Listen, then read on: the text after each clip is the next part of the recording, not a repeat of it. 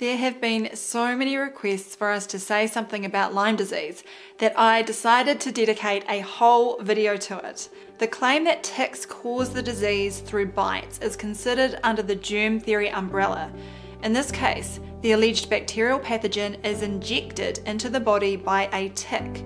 So let's have a look at the scientific evidence and reveal whether this bacteria can cause disease and if Lyme disease is even a legitimate entity. It is also timely as another fear campaign has just been launched in the form of the alleged deadly Crimean Congo hemorrhagic fever, poised to come to the United Kingdom and said to be spread by ticks. In fact, a tick bioweapon gaslighting campaign was also operating on corporate media platforms in July 2019.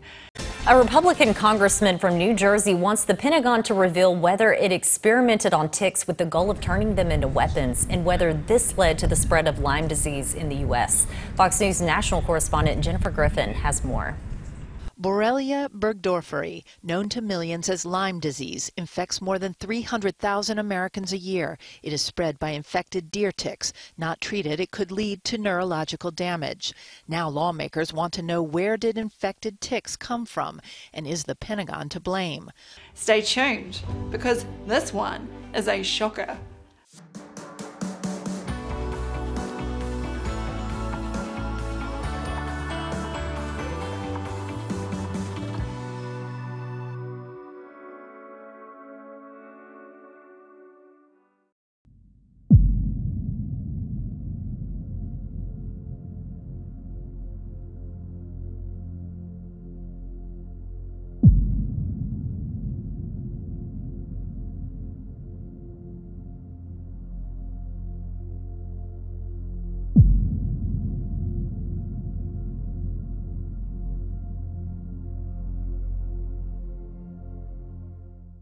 Part of the reason we have taken this long to publish something about Lyme disease is that it is said not to exist in our home country of New Zealand. In fact, the Ministry of Health states that ticks have the potential to pose public health and biosecurity risks because they can carry and transmit human and animal diseases. However, the ministry is not aware of any cases of people catching a disease from a tick bite in New Zealand. The main diseases of concern in some other countries are not currently present in New Zealand. This is an interesting situation because if we have ticks and humans coming and going, then on their own terms, why would we not have Lyme disease here? Well, they give an explanation that states, the ticks present in New Zealand have shown the ability to transmit pathogens such as bacteria and viruses. Fortunately, the pathogens are rare in New Zealand, and damage is mainly isolated to economic loss caused by heavy infestations. This is all rather wishy-washy. They are claiming that there are ticks that can transmit pathogens, that the pathogens are here, albeit rare, but there is no Lyme disease. As expected, the ministry, which is notorious for tuning out health disinformation, provides no scientific references on its webpage, and the article has been authored anonymously. Rest assured, though, the ministry states that it provides important safety and public health information through accounts on Facebook and Twitter. The very big tech platforms that censor our analysis of virology and other scientific material. Over to the United States CDC page, which claims that Lyme disease is the most common vector-borne disease in the United States. Lyme disease is caused by the bacterium Borrelia burgdorferi and really Borrelia mayeri. It is transmitted to humans through the bite of infected black-legged ticks. There are no citations provided, simply a note at the end of the page that states the, quote, content source as the CDC National Center for Emerging and Zoonotic Infectious Diseases, Division of Vector-Borne Diseases. But that link doesn't provide specific citations either. This is looking a little suspicious. But before we go on a search for scientific evidence of the alleged causal agent of Lyme disease, first we should investigate what the disease is actually supposed to be. Spoiler alert, this is where the whole thing becomes unhinged. The CDC states that the early signs and symptoms could be fever, chills, headache, fatigue, muscle and joint aches, and swollen lymph nodes. On Wikipedia, it gets even worse, where the Lyme disease entry states, Lyme disease can affect several body systems and produce a broad range of symptoms. Not everyone with Lyme disease has all of the symptoms, and many of the symptoms are not specific to Lyme disease, but can occur with other diseases as well.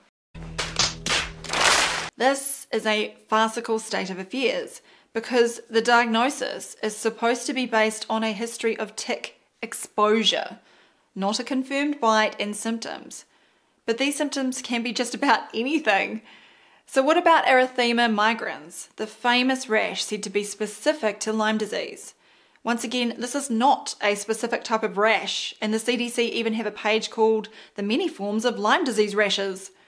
This shows that the rash can be faint, could be crusted, and can appear in different shapes and colours, whereas this is said not to be erythema migrans because it's just an allergic reaction to an insect bite.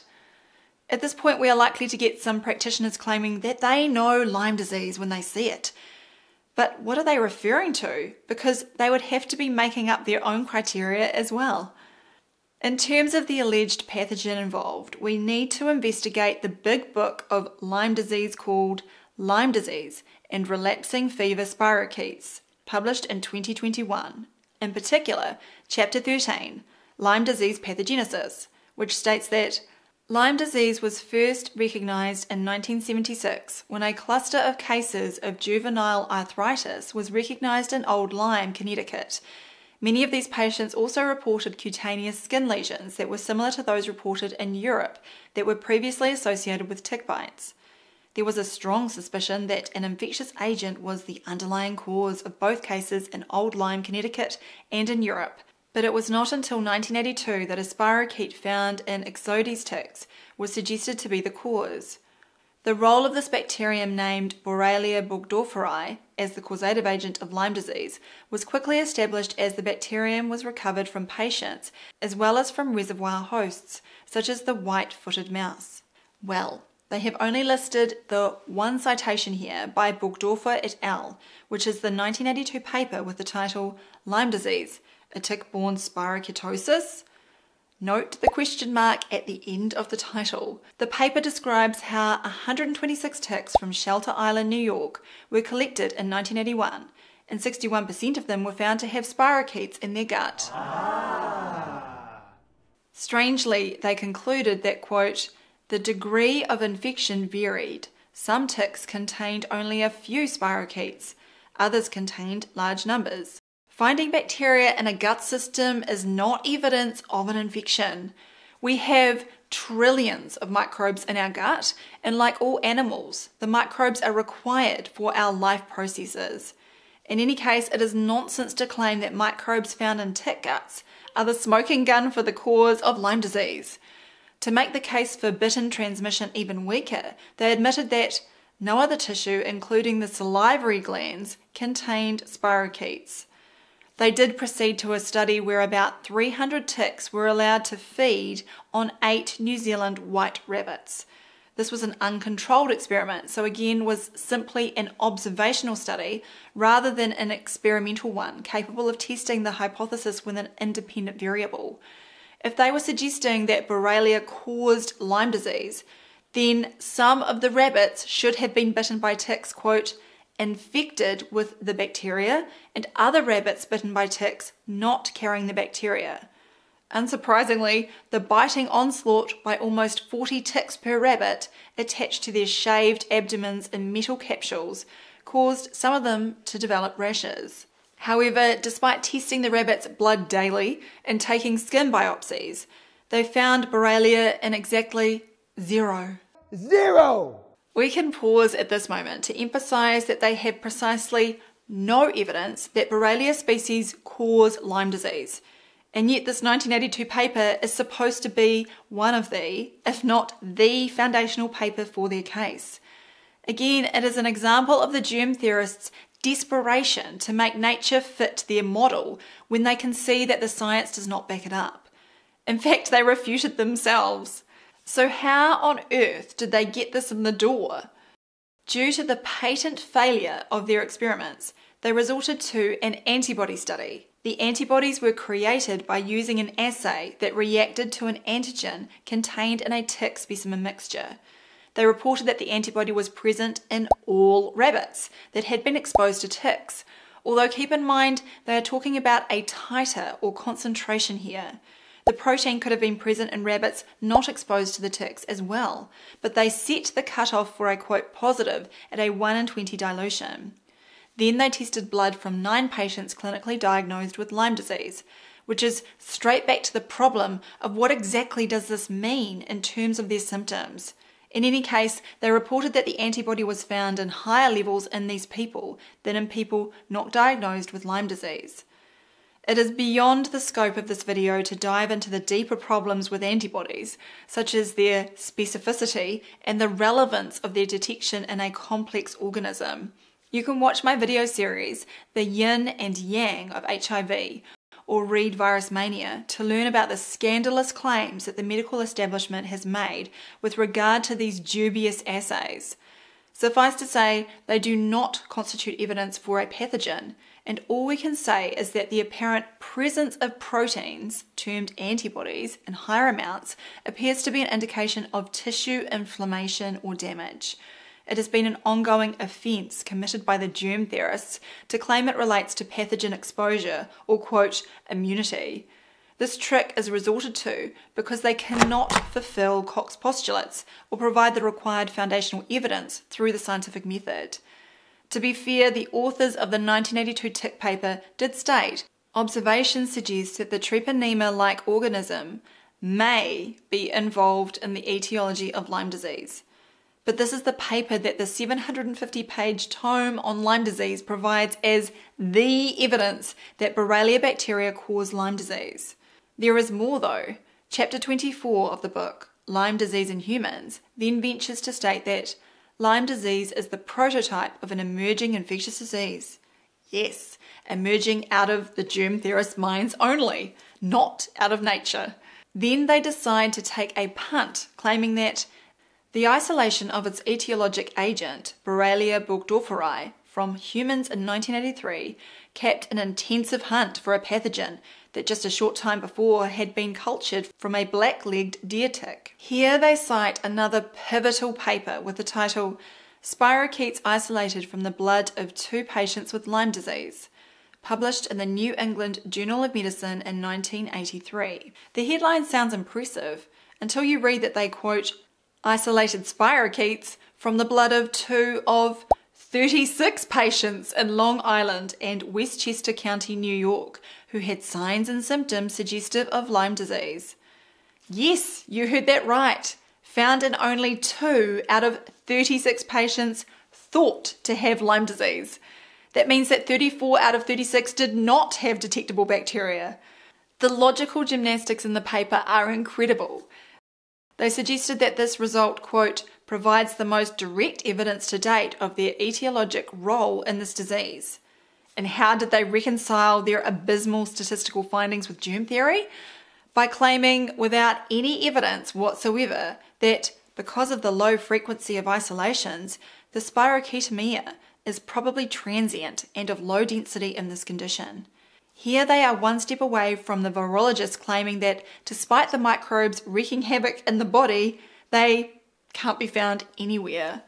The icing on the cake comes when the authors bizarrely assert that their paper means that 3 of the 4 Koch's postulates for establishing the role of the spirochete as the causative agent of Lyme disease have been largely satisfied.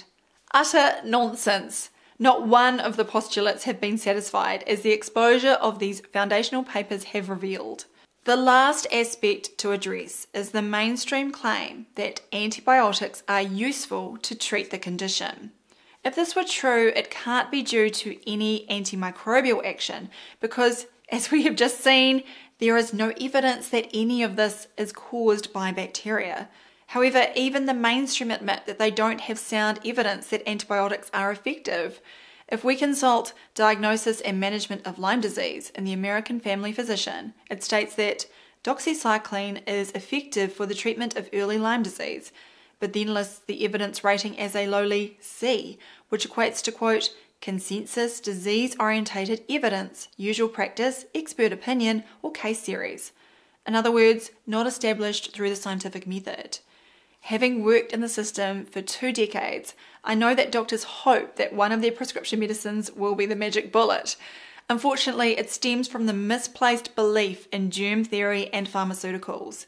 There are other factors as well, and this recent video by our friend and the co-author of Dissolving Illusions, Roman Bastrianic, fits in nicely here. Part of the blame of over-medication rests, as I have said, with the profession, in yielding to the tendency to self-delusion, which seems almost inseparable from the practice. In our mode of inference, too often adopted, of counting only our favorable cases and in falling into the not uncommon error known in scholastic phrase as post hoc ergo propter hoc. The patient got well after taking my medicines, therefore he got well because of taking them. The greater portion of this blame, however, rests properly with the public, which insists on its right to be poisoned by somebody. Like Barnum of illustrious memory, they believe in and practice on the measureless gullibility of a public which actually enjoys being humbugged. The whole dishonest and shameless business is built, as on a rock, upon the popular delusion that sick people must feed upon noxious substances. The more, the better; the nastier, the more effective. The outside pressure upon the physician is very great, tending to force him to active treatment, whether in his judgment necessary or not. Some error of diet, some improper habit of the patient, may only need correction, and the administration of drugs be unnecessary or hurtful. H. Brown, M.D., Huntsville, Kentucky, 1892. We have a conundrum here because the term Lyme disease is so well known, it would seem to most people that it must be real. However, the term should be relegated to the archives of pseudoscience. And as terrain proponents, we should be careful about being drawn into discussion along the lines of what causes Lyme disease, if not bacterial infection through tick bites. It is not something that can be diagnosed because the signs and symptoms are non-specific. The microbiology is non-specific, and the so-called tests are diagnostically non-specific. I have heard Tom Cowan say that labeling a patient with Lyme disease is completely unhelpful, and would wholeheartedly agree, because that's what the scientific literature truly reveals. The symptoms may be real, but the fictional concoction known as Lyme disease is a cover story. Forget the label and attend to the situation of the individual. Whether they have been bitten by a tick in the past few months is probably not going to provide the answer. Every case will be different, and the various symptoms and signs are manifestations of the body's attempts to heal itself. The answers are found in addressing factors such as environmental toxins and deficiencies in the body, and it should be pointed out that we do not have pharmaceutical deficiencies. So don't go looking for your answers there. Some time ago, I moved away from the medical model involving alleged specific disease entities with the realization that the body simply has various conditions. The condition of the body should be perfect, and this can be achieved through ignoring the fear narratives and focusing on right living and right thinking. These principles are covered in detail in Terrain Therapy, as well as my weekly content. If you enjoyed this video, please visit supportdrsam.com